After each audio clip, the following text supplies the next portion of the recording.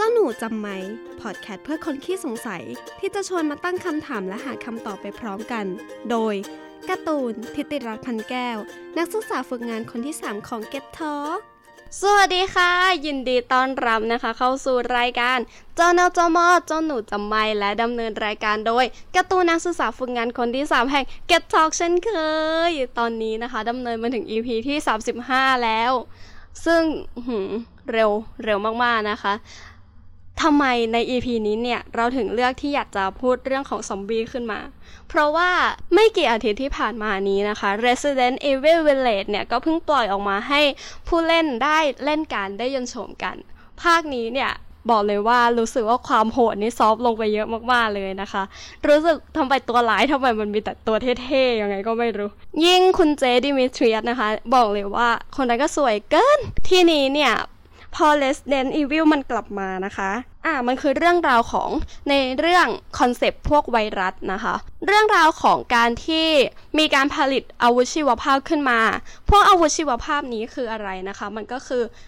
อาวุธที่มีอนุภาคเอาไว้ทำลายล้างสูงมากๆแล้วก็ทำให้คนจำนวนมากในพื้นที่กว้างเนี่ยได้รับบาดเจ็บป่วยแล้วก็ถึงขั้นเสียชีวิตถึงขั้นตายได้เลยเป็นอาวุธที่มีความแตกต่างจากอาวุธประเภทอื่นนะคะเพราะว่ามันเป็นอาวุธที่มีการบรรจุสิ่งมีชีวิตนะคะเข้าไปไว้ข้างในและในทางทหารเนี่ยจูเลนซีนเนี่ยสามารถนำมาผลิตเป็นอาวุธชีวภาพได้นะคะเพื่อความเสียหายเป็นวงกว้างนั่นเองและนอกจากจะสร้างความเสียหายแล้วเนี่ยการที่หาวิธีการป้องกันพวกไวรัสหรือว่าพวกอาวุธชีวภาพพวกนี้นะคะก็ค่อนข้างยากเพราะว่ามันต้องอาศัยเวลาแล้วก็อาศัยค่าเสียเวลาการทำการวิจัยต่างๆมากด้วยกว่าจะแก้ได้เนี่ยก็ส่งผลกระทบเป็นวงกว้างกันไปแล้วนะคะแล้วก็มันจะมีช่วงหนึ่งที่มีข่าวลือคิดว่าน่าจะเป็นข่าวลือแหละจริงไม่จริงก็ไม่รู้นะคะจีนกำลังจะทำเชื้อโควิดเนี่ยให้กลายเป็นอาวุธชีวภาพแต่ว่าถ้าจริงเนี่ยขอร้องนะคะหยุดเถิดเพราะว่าเราอยากออกไปใช้ชีวิตแล้วแค่นี้ก็ไม่รู้จะใช้ชีวิตกันยังไงแล้วเนี่ยเพราะงั้นนะคะก็เลยเกิดเป็นความสงสัยขึ้นมาว่าแล้วพวกอาวุธชีวภาพพวกนี้เนี่ยสามารถสร้างขึ้นได้จริงมากน้อยแค่ไหนถ้าพูดถึงในเรื่องของอาวุธชีวภาพที่จะออกมาในรูปแบบของการสร้างให้เป็นสิ่งมีชีวิตขึ้นมาเนี่ยเราจะเจอเกี่ยวกับพวกซอมบี้เป็นส่วนใหญ่นะคะตามเกมตามหนังโรคระบาดหรือว่ามนุษย์กลายพันธุ์ต่างๆที่จะเห็นเนี่ยมันก็จะเป็นซอมบี้กันไปซะหมดเลยแล้วมันมีเหตุผลอะไรไหมที่มนุษย์จะสามารถสร้างซอมบี้ได้จริงนะคะซึ่งซอมบี้เนี่ยมันเป็นคำที่ใช้เรียกมนุษย์นะคะที่ครั้งหนึ่งเนี่ยเคยเสียชีวิตไปแล้วแต่ว่ากลับมาเดินมีชีวิตได้อีกครั้งตามความเชื่อของลัทธิวูดูแต่ว่าแต่เดิมแล้วเนี่ยลัทธิวูดูเขามีความเชื่อว่าซอมบี้จะถูกควบคุมโดยเวทมนต์นะคะเพื่อเป็นแรงงานให้กับพ่อมดที่ชื่อว่าบอคอและยังเชื่อว่าหากซอมบี้เนี่ยได้กินเกลือนะคะกินเกลือเลยซอมบี้ก็จะกลับไปยังหลุมศพของตัวเองอีกครั้งหนึ่งนั่นเองถ้าใครเคยเล่นเกม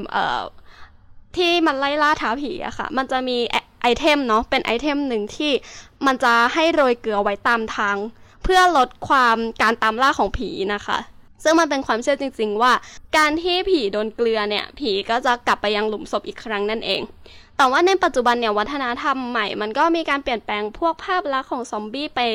ในหลายๆรูปแบบนะคะแตกต่างจากความเชื่อเดิมค่อนข้างเยอะเหมือนกันโดยในปัจจุบันเนี่ยเราก็จะเห็นได้ว่าซอมบี้ตามสื่อต่างๆมากมายหลายแขนงเช่นอย่างในปี 2016ก็ได้มีการสร้างภาพยนตร์นะคะเรื่องเทนทูปูซานเป็นภาพยนตร์ซอมบี้ของเกาหลีนั่นเองที่เป็นกระแสมากมายเลยนะคะเพราะว่าการสื่อสารภาพลักษณ์ของซอมบี้ในเรื่องนี้เนี่ยกลายเป็นว่าซอมบี้เนี่ยมีความรู้สึกมีความคิดเหมือนมนุษย์นั่นเองแล้วคำถามที่เราถามไปว่าการสร้างซอมบี้เนี่ยสามารถเกิดขึ้นจริงได้ไหมถ้าในทางวิทยาศาสตร์เนี่ยค่ะเขาบอกเลยว่าเป็นไปได้แต่แน่นอนว่ามันก็คงไม่เหมือนอย่างที่แบบในหนังในเกมที่เราได้เห็นกันแน่นอนนะคะซึ่งในทางวิทยาศาสตร์เนี่ยสาเหตุที่เขาคิดกันว่าจะสร้างซอมบี้ได้มันก็มีหลายอย่างแรกนะคะมันก็คือเรื่องของปรสิตอันนี้ถ้าใครเคยดู Kingdom หนังซอมบี้เกาหลีนะคะยุคโชซอนเหมือนกันซึ่งวิ่งเร็วกันมากวิ่งเร็วแบบพันพ่านเลยวิ่งเร็วยิ่งกว่าแบบการแข่งโอลิมปิกมั้งซอมบี้ในเรื่องนี้นะคะเราก็จะเห็นว่าจะเป็นการฟื้นขึ้นมาในตอนกลางคืนนะคะแล้วก็มีความแบบกระหายเลือดมันเป็นเพราะว่ามีปรสิตตัวนึงเข้าไปอยู่ในร่างกายทำให้ควบคุมร่างกายเอาไว้ไม่ได้นั่นเองหลักการเดียวกันเป๊ะเลยค่ะกับสิ่งที่วิทยาศาสตร์อยากจะบอกเพราะว่าในความจริงเนี่ย ก ก็มีปรสิตที่สามารถเข้าควบคุมร่างกายนั้นมีอยู่จริงนั่นเองซึ่งชื่อของปรสิตที่เรากำลังจะพูดต่อไปนี้นะคะการออกสำเนียงของเราอาจจะไม่ได้ตรงมากมายขนาดนั้นเราก็จะให้น้องซิริอ่านให้เราแทนนะปรสิตที่เราบอกไปว่ามีอยู่จริงนะคะมันก็คือปรสิต Sacculina carcini ที่อยู่ในปูนะคะปรสิต Dicrocelium dendriticum ที่อยู่ในมดนะคะแล้วก็ปรสิต Toxoplasma gondii ในลำไส้ของแมวนั่นเองปรสิตที่มีความน่ากลัวที่สุดเนี่ยก็คือ Toxoplasma gondii ที่จะถูกปล่อยออกมาจากมูลของแมวนะคะหรือว่าขี้ของแมวเนี่ย เพื่อหลอกให้หนูนั้นมากินนะคะปรสิตชนิดนี้ก็จะเข้าสู่ร่างกายของหนูแล้วก็ควบคุมร่างกายหนูให้มีสภาพร่างกายเหมือนเป็นซอมบี้นั่นเองก่อนจะบังคับตัวหนูเนี่ยให้ไปให้แมวกินนะคะเพื่อกลับสู่วงจรเดิมอีกครั้งแล้วก็คนก็มีโอกาสที่จะติดปรสิตนี้ได้เช่นกันด้วยถ้า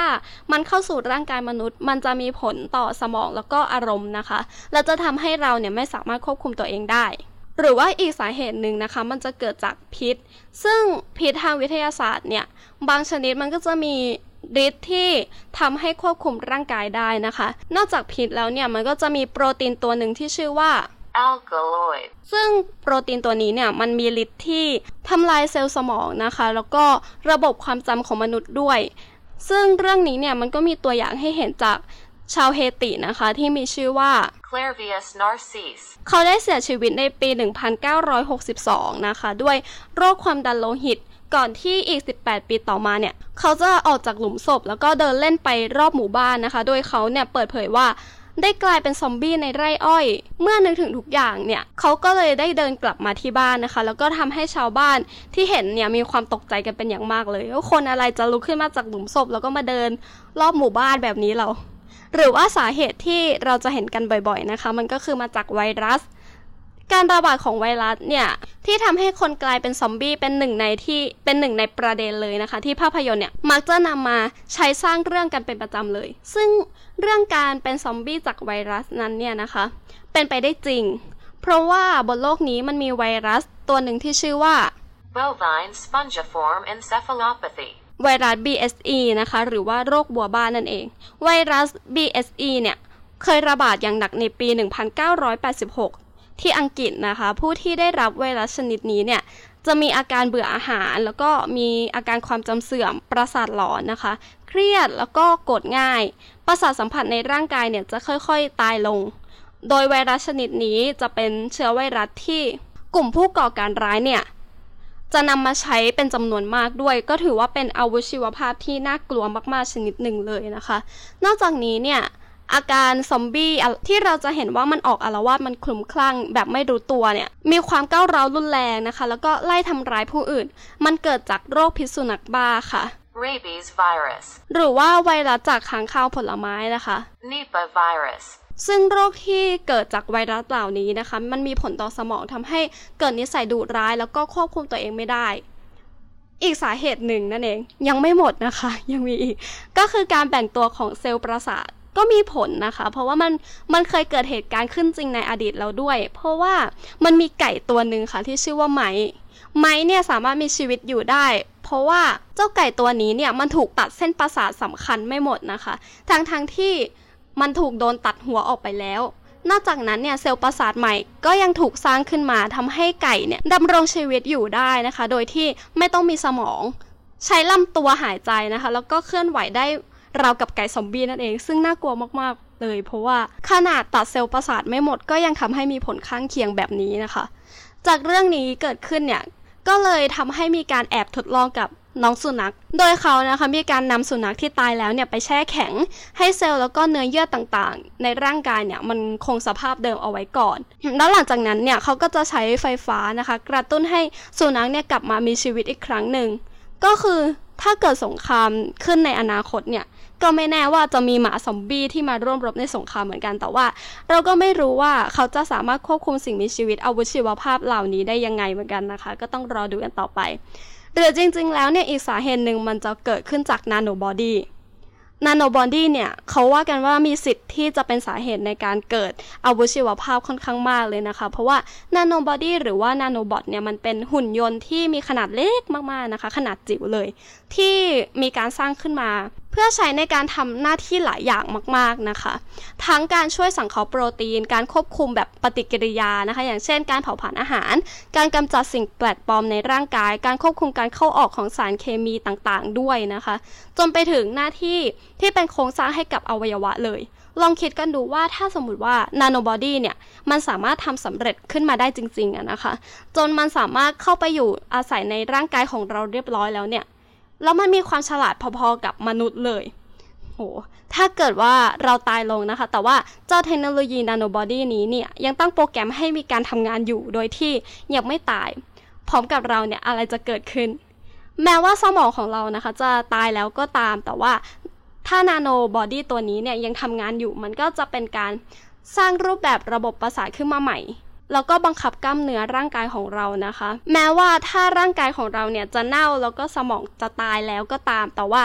ซอมบี้ที่นาโนบอดี้บงการอยู่เนี่ยก็ยังสามารถเคลื่อนไหวได้ตามใจนึกอยู่ดีนะคะทั้งหมดนี้เนี่ยคงเป็นสาเหตุคร่าวๆของซอมบี้ซึ่งตอนนี้เราก็คงตอบไม่ได้ว่าสุดท้ายแล้วเนี่ยเทคโนโลยีนาโนบอดี้จะเป็นสิ่งที่สร้างประโยชน์มากกว่าหรือว่าโทษมากกว่ากันยังไงก็ต้องพิสูจน์กันด้วยวิทยาศาสตร์ต่อไปนะคะเพื่อหาคำตอบข้างหน้าว่าเราจะใช้มันยังไงให้เป็นประโยชน์สูงสุดนั่นเองแล้วก็ใน EP หน้าเนี่ยจะเป็นเรื่องของอะไรก็รอติดตามกันด้วยนะ